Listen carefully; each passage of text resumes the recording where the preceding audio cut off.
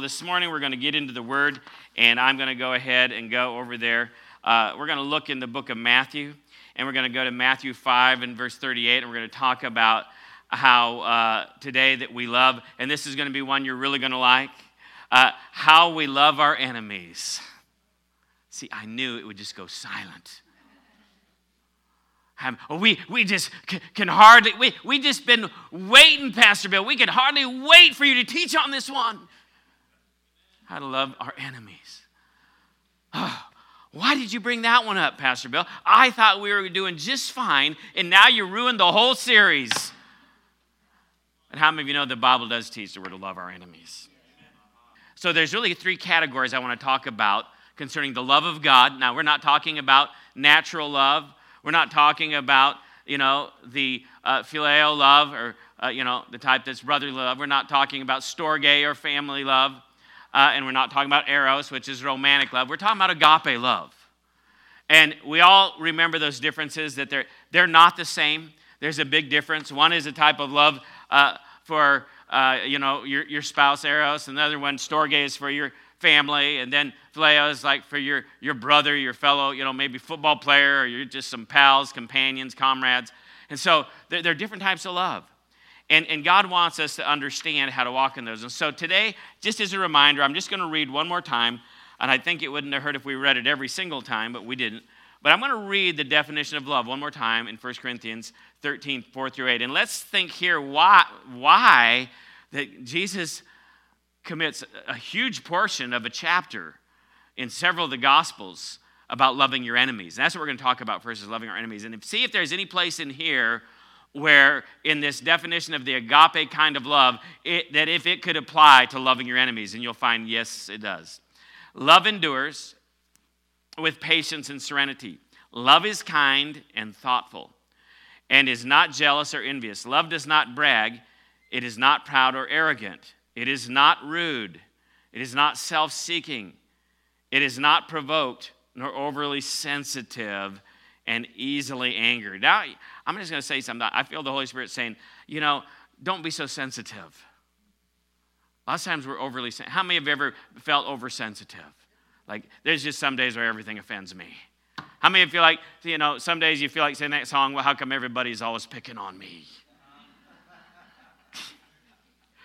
I'm going to call Patty and we're going to have a pity party.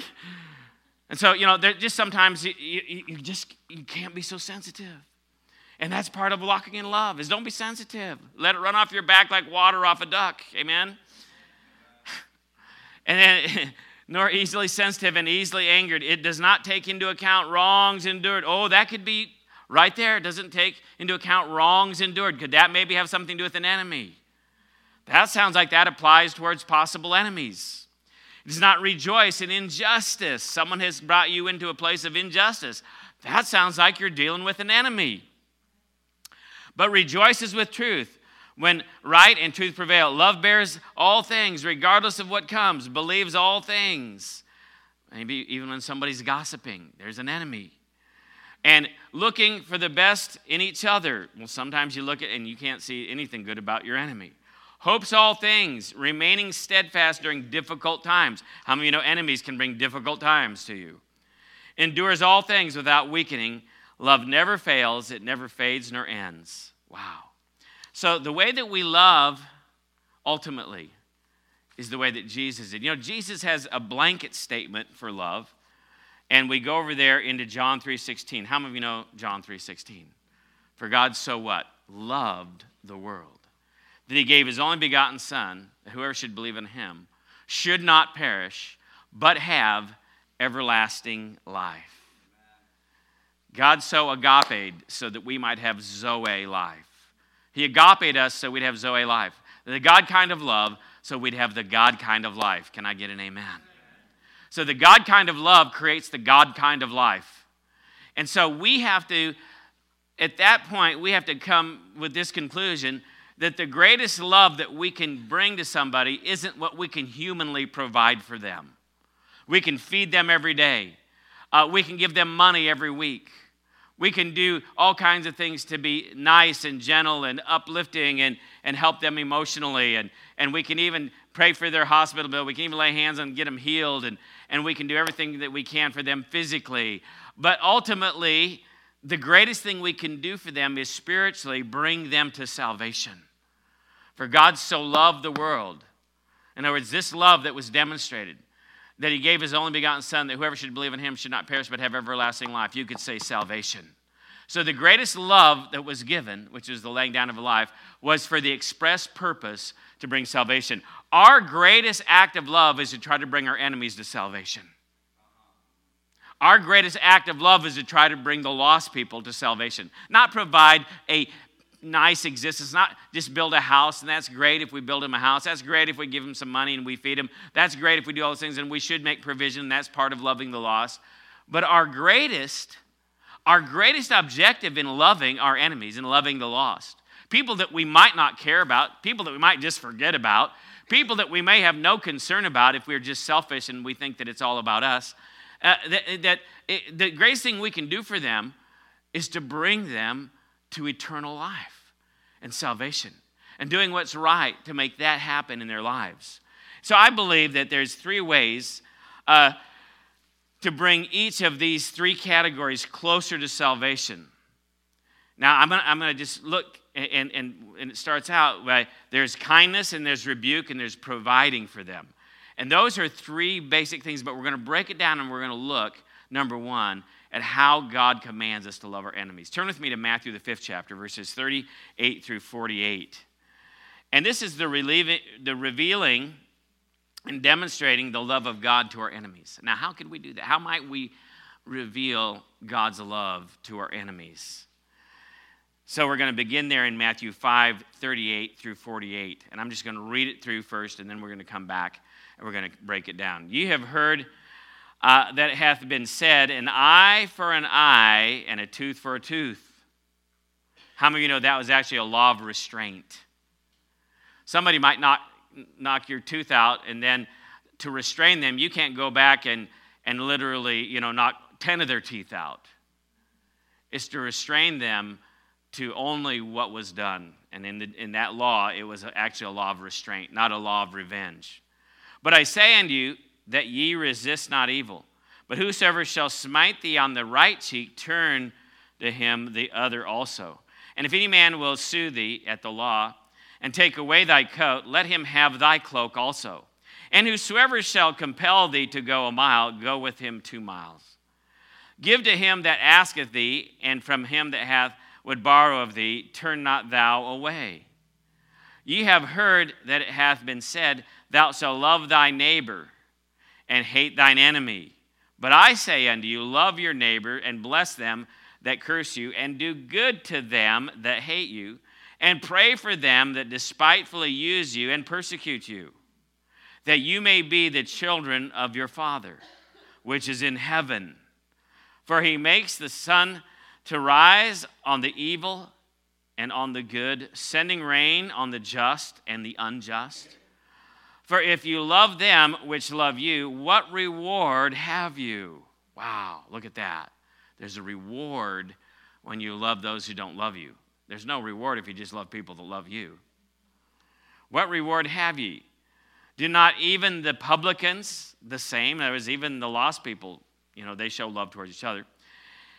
And if you salute your brethren only, what do you more than others? Do not even the publicans do so? Be ye therefore perfect, even as your Father which is in heaven is perfect.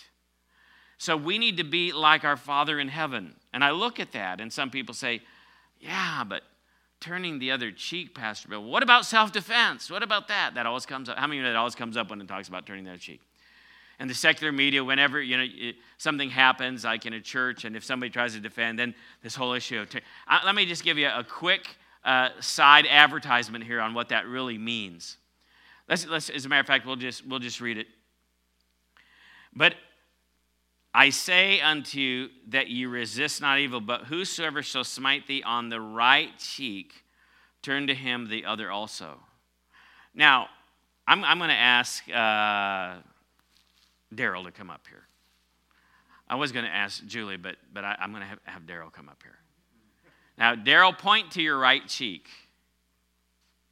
See, now everybody knows that in the culture, that the Bible, how many of you know the Bible always gives you the rule, not the exception? So the rule would be someone who is right-handed. So the rule, and I know this because I read this in commentaries, not because I just figured it out myself, but when I looked at it, it made total sense. To smite someone on the right cheek, how do I do that? I have to do this. It's a backhanded strike, because that's Daryl's right cheek. Notice how it specifically says right cheek. Did you all see that in the verse? Raise your hand if you saw it in the verse. It says right cheek. There's a reason why it says right cheek. Because why would it say that? Why wouldn't it just say if somebody smites you, turn the other cheek? No, it says if someone smites you on the right cheek, turn the other cheek. Well, it's understood in Jewish culture that if you want to insult somebody, you strike them like this. It's also known in the Jewish culture, if you not want to insult, but you want to assault someone, you strike them like this on their left cheek. Okay, thank you. But it just sure helps to have a picture of it, right?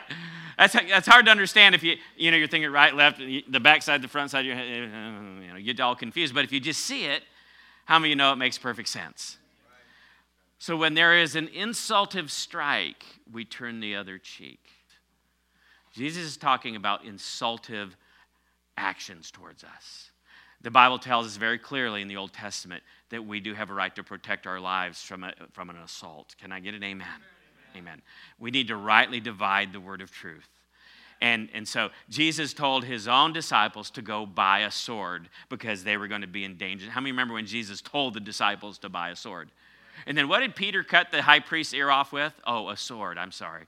And so we have to rightly divide, take all the scriptures and find out what they all really mean in their proper context. Somebody say amen.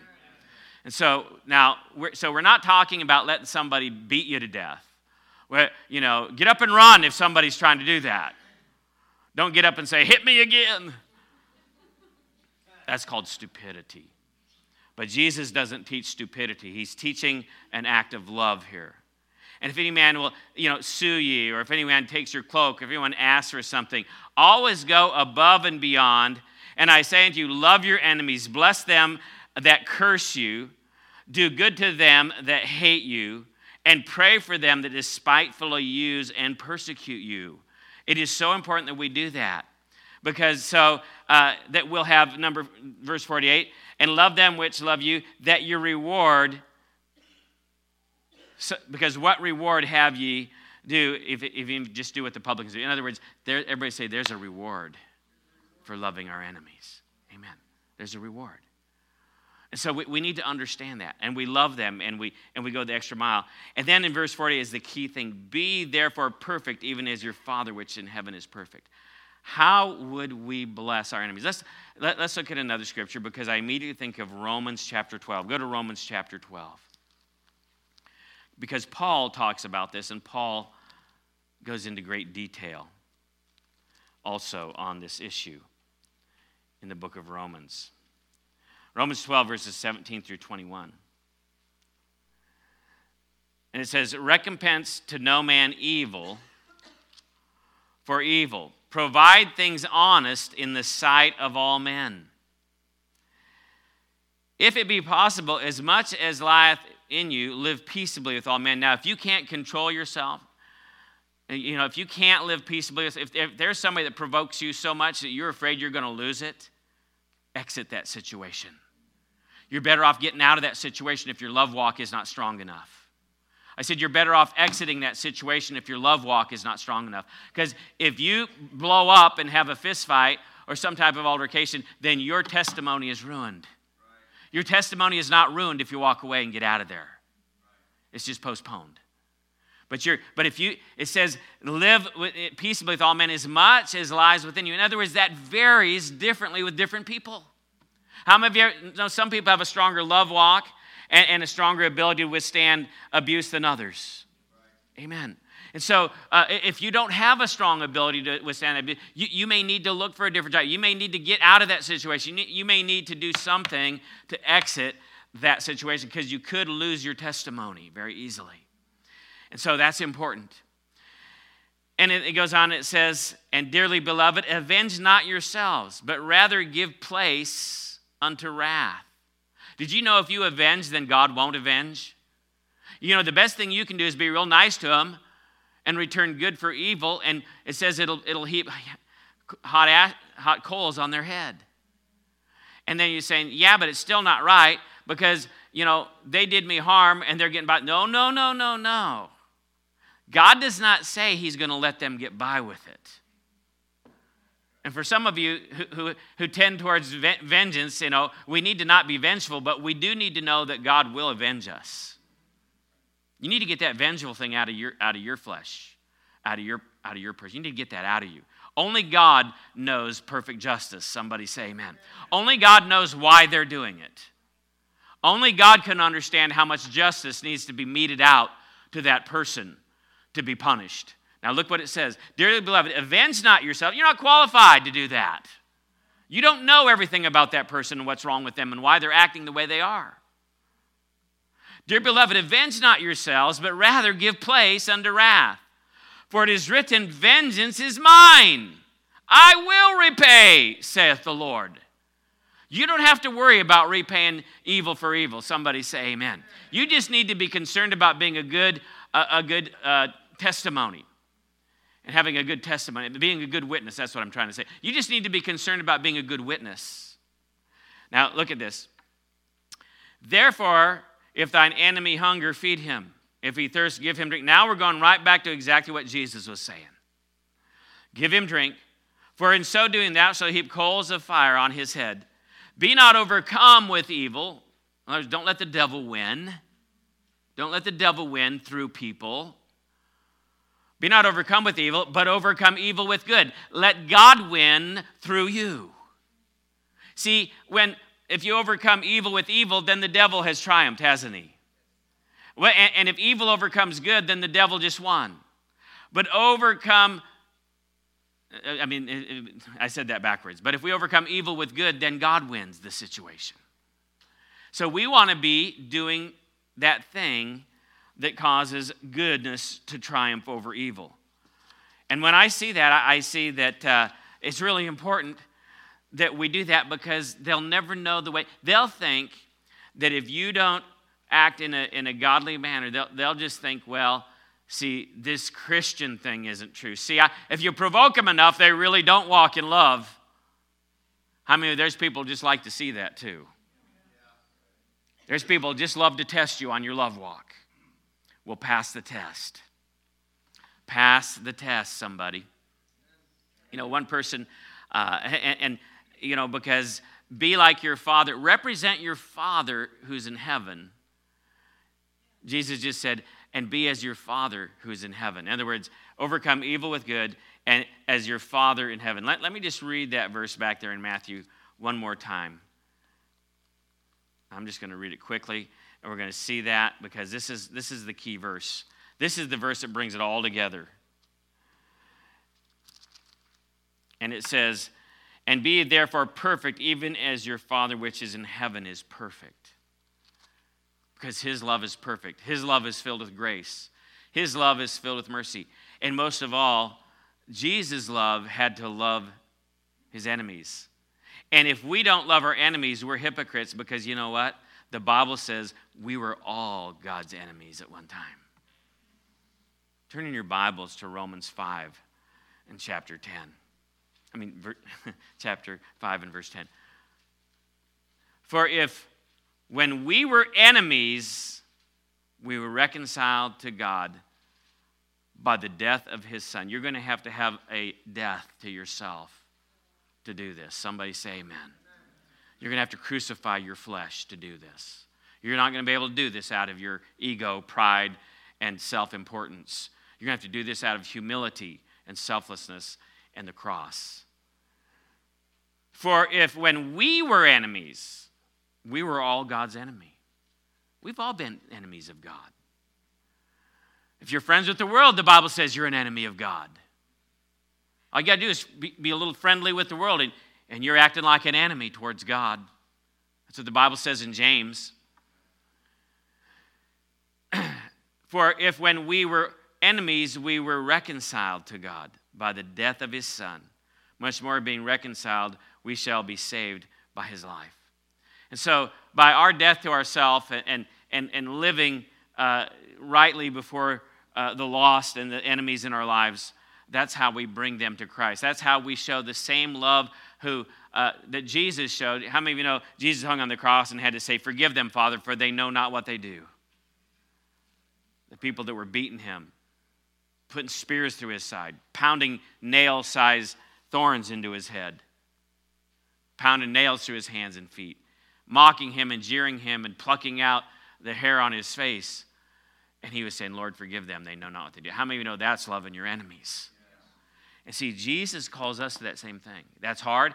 And if you get to the point where you think you're going to retaliate, exit, get out of that situation. You know, even back in the Old Testament, we know that Joseph had to flee from fornication. You know, sometimes with sin, if you aren't up to the task, it says God always makes a way of escape. How many of you know that? And if you need to escape, just escape. But don't retaliate. You're better escaping than you're better saying, you know, somebody tries to get you in a fight, just saying, "You know what? I'm not going to do this. I'm sorry you want to fight, but I'm not going to do that," and just walk away. You're better off not retaliating and coming against your enemy. And the Bible says that is what will bring conviction to our enemies. I remember this one guy, and it was a guy in junior college, and I was going there, and he wasn't my enemy, but we went from being very unfriendly to being very, very close friends. And his name is Terry Morrison. He was about 270 pounds, benched about 450 pounds. I saw him at the gym, and I'll tell you what, he was about the most unfriendly guy I ever met. And I would see him at the gym, and when I was in junior college in Marshalltown, Iowa, when I was, getting ready to go off to ORU, it's before I went to ORU, and I was in junior college, and I was going to Marshalltown Community College. And I used to work at a gym, and in this gym, this great big huge guy, Terry Morrison, would show up, and he also was going to the junior college that I was going to. When I saw him at the gym, he just scowled. And when I saw him at the college, he just scowled. He never talked to anybody, and he acted like, if you looked at him, he looked like he was mad at you, and you didn't want him to be mad at you. He was huge. He was a great big bodybuilder, power lifter type of guy. And he just, it's like everybody on campus was afraid of him, and most of the guys at the gym were afraid of him. And the Lord told me, just befriend him. I'm thinking, right. And I'm thinking, how am I going to befriend him? He won't even talk to anybody. And I kept thinking, how am I going to befriend this guy? And now, he wasn't my enemy, but he sure wasn't my friend. He acted like an enemy to everybody. And so I just said, "Hey, how about, I spot you?" And he says, "I suppose." And then, at the gym where you spot, somebody's using heavy weight, and you want to make sure that they don't drop it on him. And so I started spotting him. Then I started talking to him. Then I started asking him about school. And I was amazed how suddenly he went from being really almost adversarial in his attitude to becoming very friendly, like finally somebody's reached out to me. I got to know this guy. He became one of my closest friends, and I found out that he'd been raised in the foster home system, and he'd been in 26 different foster homes. More than any young person has ever been in the state of Iowa at that time. He'd been molested and raped multiple times. He'd been beaten and abused. He'd been left hungry and abandoned. He'd had about every bad thing that you could have done to you, this guy had done to him. Now, see, I didn't know that. Nobody else on campus knew that. He didn't confide in me those things until long after we became friends. He got born again and filled with the Holy Spirit. He went on and won the National Police Olympics in powerlifting. And he went on with a great testimony and shared the gospel with lots of people. But let me tell you something. There's something about the person that you think your enemy could become your best friend. The person that wants to challenge you most may be the person that wants to have what you have to tell him. Maybe that's what he really desires more than anything, is for you to love him and tell him the truth. Maybe that's why he's challenging you so much. So we need to learn how to love our enemies, because many times the devil has made him an enemy, because that's the very person you're supposed to be witnessing to. Somebody say amen. Let's go on to the next people. Now we're going to also talk about the proud and the humble, how that we're to call to love them and minister to them. Turn with me to John, the 8th chapter, and we're going to look at some things in that chapter about how Jesus has two different modes and two different ways of dealing with fornicators and Pharisees. Everybody say fornicators and Pharisees. And you don't deal with them the same way. There's two different modes of dealing with people. And here we see juxtaposed one against the other, this very incredible delineation and distinction and differentiation between two different types of people and how Jesus ministered to them as lost people. John chapter 8, we're going to begin reading in verse 1, and we're going to go down to verse 11.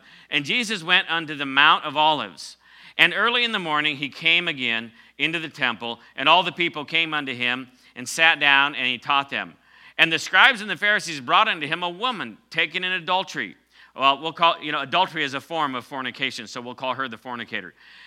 And when they had set her in the midst, they say unto him, Master, this woman was taken in adultery in the very act. Now Moses in the law commanded us that such should be stoned. But what sayest thou? And this they said, tempting him, that they might have to accuse him. But Jesus stooped down and with his finger wrote on the ground as though he heard them not. He just ignored them. Started writing on the ground. How many know when you go quiet, that'll get people's attention more than if you try to fight back? And it immediately got their attention. They immediately started watching what he was writing. So when they continued asking him, he lifted up himself and he said unto them, He that is without sin among you, let him first cast the stone at her. And again he stooped down and he wrote on the ground. Boy, I'd like to know what was being written on that ground. I think some of those old Pharisees, they probably had some skeletons in their closet. Now, look what it says. And again, he stooped down and he wrote on the ground. Now, here's a key word in verse 9. And they which heard it, being convicted by their own conscience. We're not here to condemn people, but we are potentially to be used by God to bring conviction to people by their own conscience, not yours. Somebody say amen. By their own conscience, convicted. Conviction is a powerful thing. Jesus brought conviction to these Pharisees. Wow. So here we go.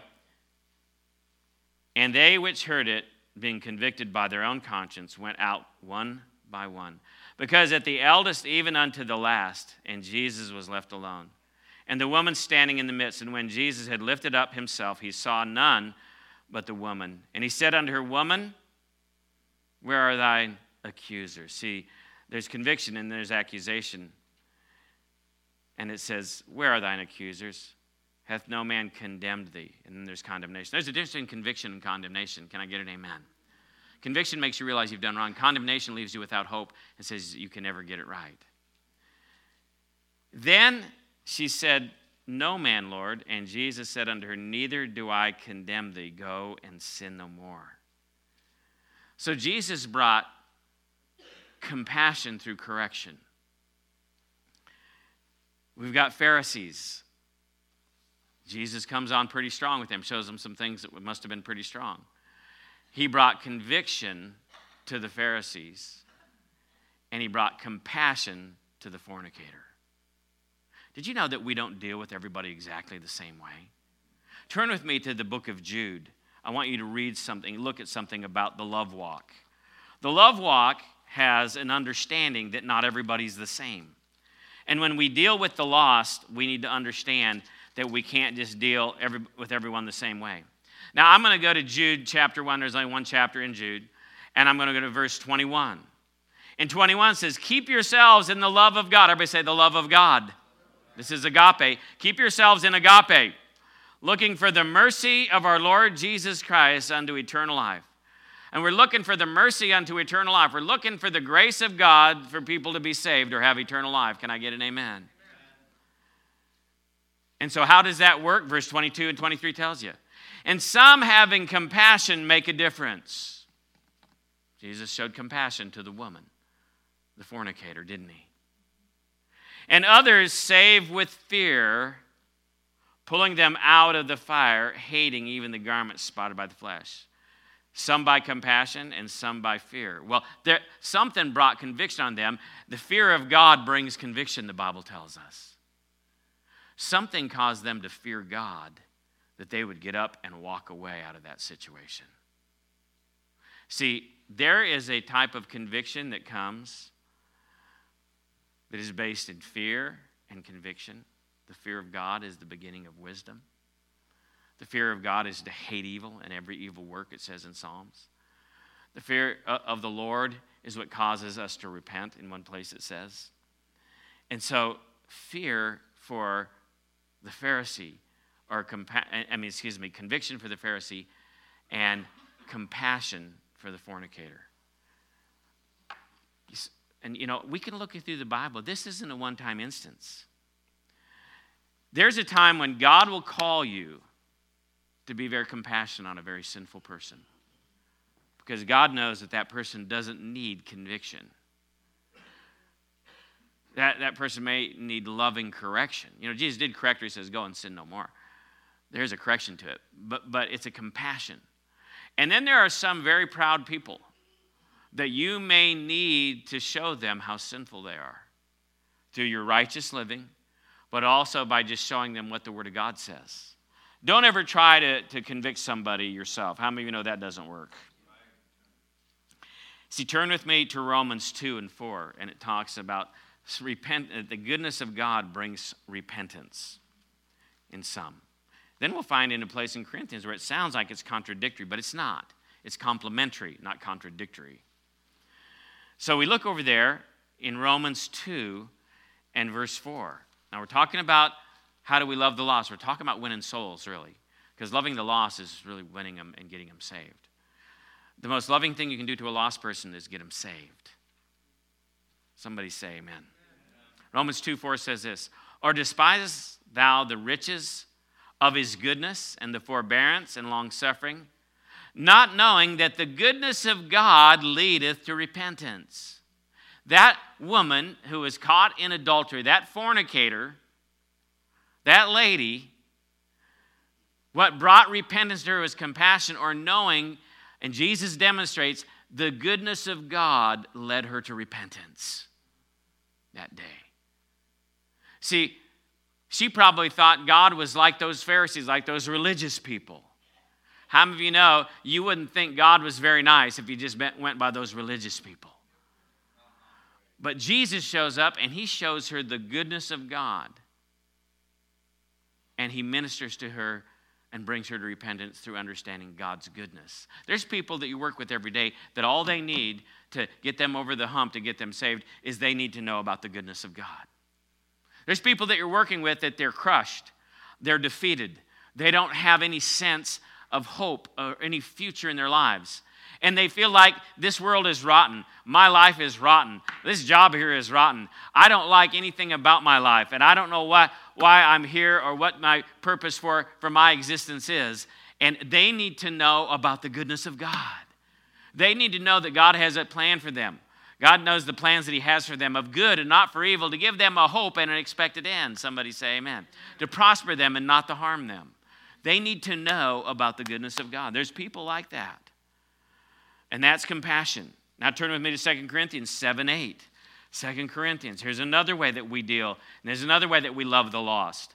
And you say, well, this way doesn't seem like love. And but when Jesus wrote down on that ground whatever it was that those Pharisees were doing that convicted them, how many of you know that was the love of God?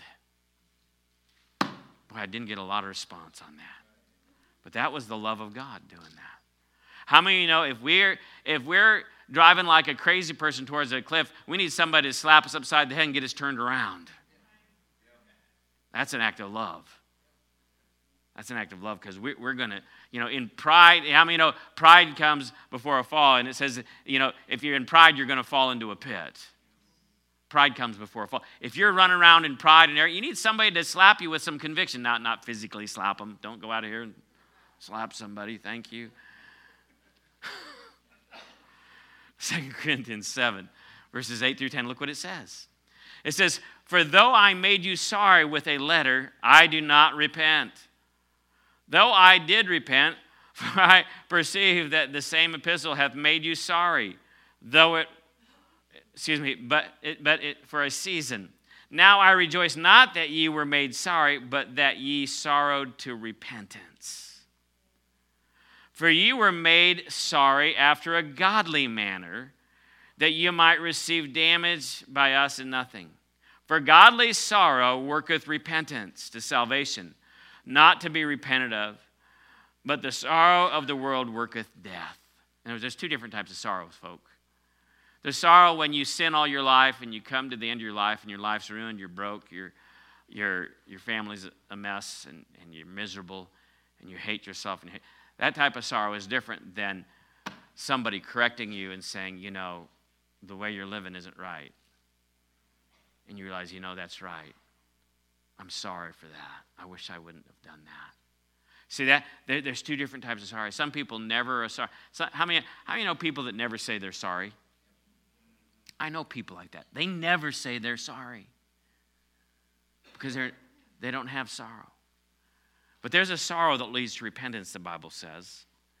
And as we see here, that it leads to repentance, and the godly sorrow doesn't lead to repentance. So when Jesus wrote something, those men had sorrow. And they may not have repented all the way to becoming, saved, but at least they repented from their wicked attack on that woman that day. Somebody say amen. See, Jesus told them their sins and conviction came. So we can see all through the Bible that there is, this conviction that comes on people. Number 3, let's look at the humble a little bit more. John 10, Jesus by compassion did this. John 8, verses 10 through 11. And he told this woman that, I don't condemn you. Where are all your condemners? He says, go and sin no more. He basically forgave her. God wants us to have opportunities like that. Now, one thing that we need to do for the lost and the humble is to provide and meet needs. How many know Jesus fed the 5,000? There is practical provision as part of loving the lost. How many know Jesus healed their sicknesses? That's a practical need. Jesus, when Peter couldn't pay his taxes, go down to the river fishing, and there'll be a fish with a mouthful of gold that'll pay all your taxes. Jesus went down to the river, he threw in his line, he pulled out a fish, he opened up its mouth, had enough gold to pay his taxes. Wouldn't that be nice to be able to pay your taxes that way? Go on a fishing trip and come back with all your tax money. Gosh, why doesn't it work that way for me? But anyway, Jesus cares about our practical needs. We need to care about people's practical needs. But then how many of you know in John 2, verses 13 through 15, Jesus made a whip? Now that, I'll tell you, that will mess with your head. How many of you know it says Jesus braided a whip? That's what we call in the legal world premeditated. You don't accidentally make a whip on the spur of the moment. Jesus braided a whip. Now, we won't go there because we're almost out of time. Jesus braided a whip, and then he went and he drove them out of the temple, the money changers and those who were selling the doves and those who were exploiting and abusing the house of God. Wow. The same Jesus that healed people gave people a beating with a whip. So God is only loved part of the time, not all the time. No. God is love, 1 John 4:8. How many know God is love? How many know Jesus is God? Then if Jesus did it, it was love. So here we go again. There's that time where there's difference between the way you do with a Pharisee and a fornicator. There was a fierce, harsh side of rebuke and correction and fear to be put into people. And then there's other times where Jesus was very gentle. It says, and Jesus saw the people and had compassion on them and saw them as sheep without a shepherd. And it says, and he even wept over Jerusalem because they did not recognize their day of visitation. Jesus had this very compassionate, very much, he wept when Lazarus died. Then he raised him from the dead. Jesus was very, very compassionate, but at the same time, Jesus could make a whip. and beat people with a whip and run them out of the church house. Boy, I tell you what, if somebody did that today in a church, I mean, there'd be trouble in River City. It would not be good. But Jesus did that. And so, you think about, wow, Jesus had some different things. And, Jesus about, how many of you know Jesus rebuked? How many have ever read Matthew 23? He calls them whitewashed sepulchres. He says, you Pharisees, you're so arrogant. You make twofold your little disciples that you got following you around. You make them twofold the child of hell. You shut up heaven so nobody can even go in. You've made it so nobody can go to heaven. And you make your followers twofold the child of hell. You're a bunch of snakes. You're a bunch of whitewashed sepulchres. You're a bunch of jerks who killed all the prophets. How many of you have read Matthew 23? Holy mackerel.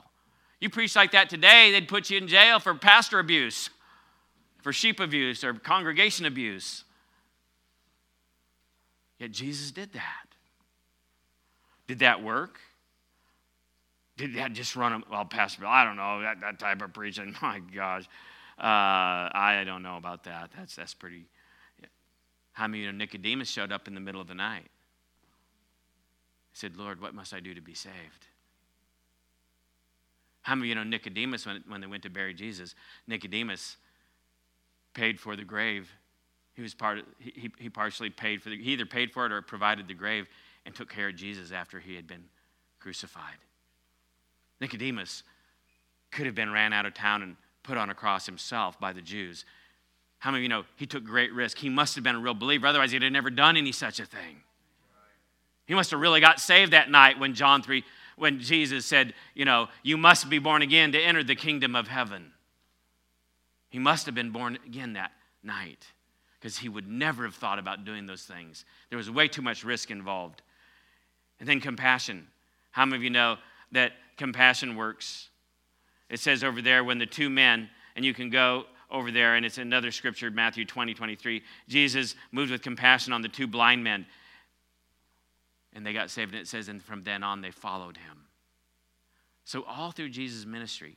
So how do we know? Colossians. How do we know whether we operate in this strong conviction? And it's the, sorrow that leads to repentance. Or do we deal with the strong compassion and bringing them to the love of God and the goodness of God that brings them repentance? We're going to finish right here in Colossians 4. Everybody turn there, and we're going to just finish out the sermon. Colossians. Very powerful portion. Paul prayed this way. Colossians 4:2. Continue in prayer and watch with thanksgiving. With all prayer also for us that God would open unto us a door of utterance. Did you know you're to be praying for a door of utterance? This week I'm going to ask you to pray that a door of utterance open up.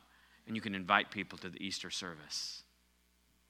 Pray that a door of utterance. Pray that an opportunity to get to speak to somebody. That's what he's talking about. With all prayer for us, that God would open unto us a door of utterance to speak the mystery of Christ, for which I am in bonds, that I might make it manifest as I ought to speak. He's praying that he might make this utterance that comes forth manifest as it ought to be. Ought it to be the sorrow that leads to repentance? Or ought it to be knowing the goodness of God that'll lead to repentance? Which way do I go? God, I don't know. I don't know this person. You're going to have to give me some divine insight. So Paul prays that I might, when the doors of utterance open, that I might make it manifest as I ought to speak, walking in wisdom towards them that are without, redeeming the time, that your speech be always with grace, seasoned with salt, that you may know how you ought to answer every man. Some men, the answer that they need is, the conviction, not the compassion. The fear that Jude talks about, not the compassion. The sorrow that leads to repentance, not the goodness of God that leads to repentance. And we can know, just say this, we can know how we ought to answer every man. In Peter it says to always be ready, to give an answer for the reason, for the hope that dwells within you. Always be ready to give an answer. That's in Peter. You can turn there. We're not going to take the time. 1 Peter 3:15. Always be ready and know how to give an answer for the reason why you believe. See, be ready in season and out. Be praying that God opens. How many of you pray that God opens a door for your lives? We need to be looking at our workplace as the place where we can go love people. We're talking about the love of God this morning. If you love people, you'll go to work not trying to figure out how much money you're going to make that day, but you'll go to work looking for who you can influence to be born again that day. Go to work and see those people differently. See you're going into all the world to preach the gospel. Some people go into all their world to go make a living. Go into your world to preach the gospel. And some are going to come to repentance through sorrow. Some are going to come to repentance through knowing the goodness of God. And you're the ones that are called to bring it to them, because that's the love of God expressed. Let's stand up. Amen.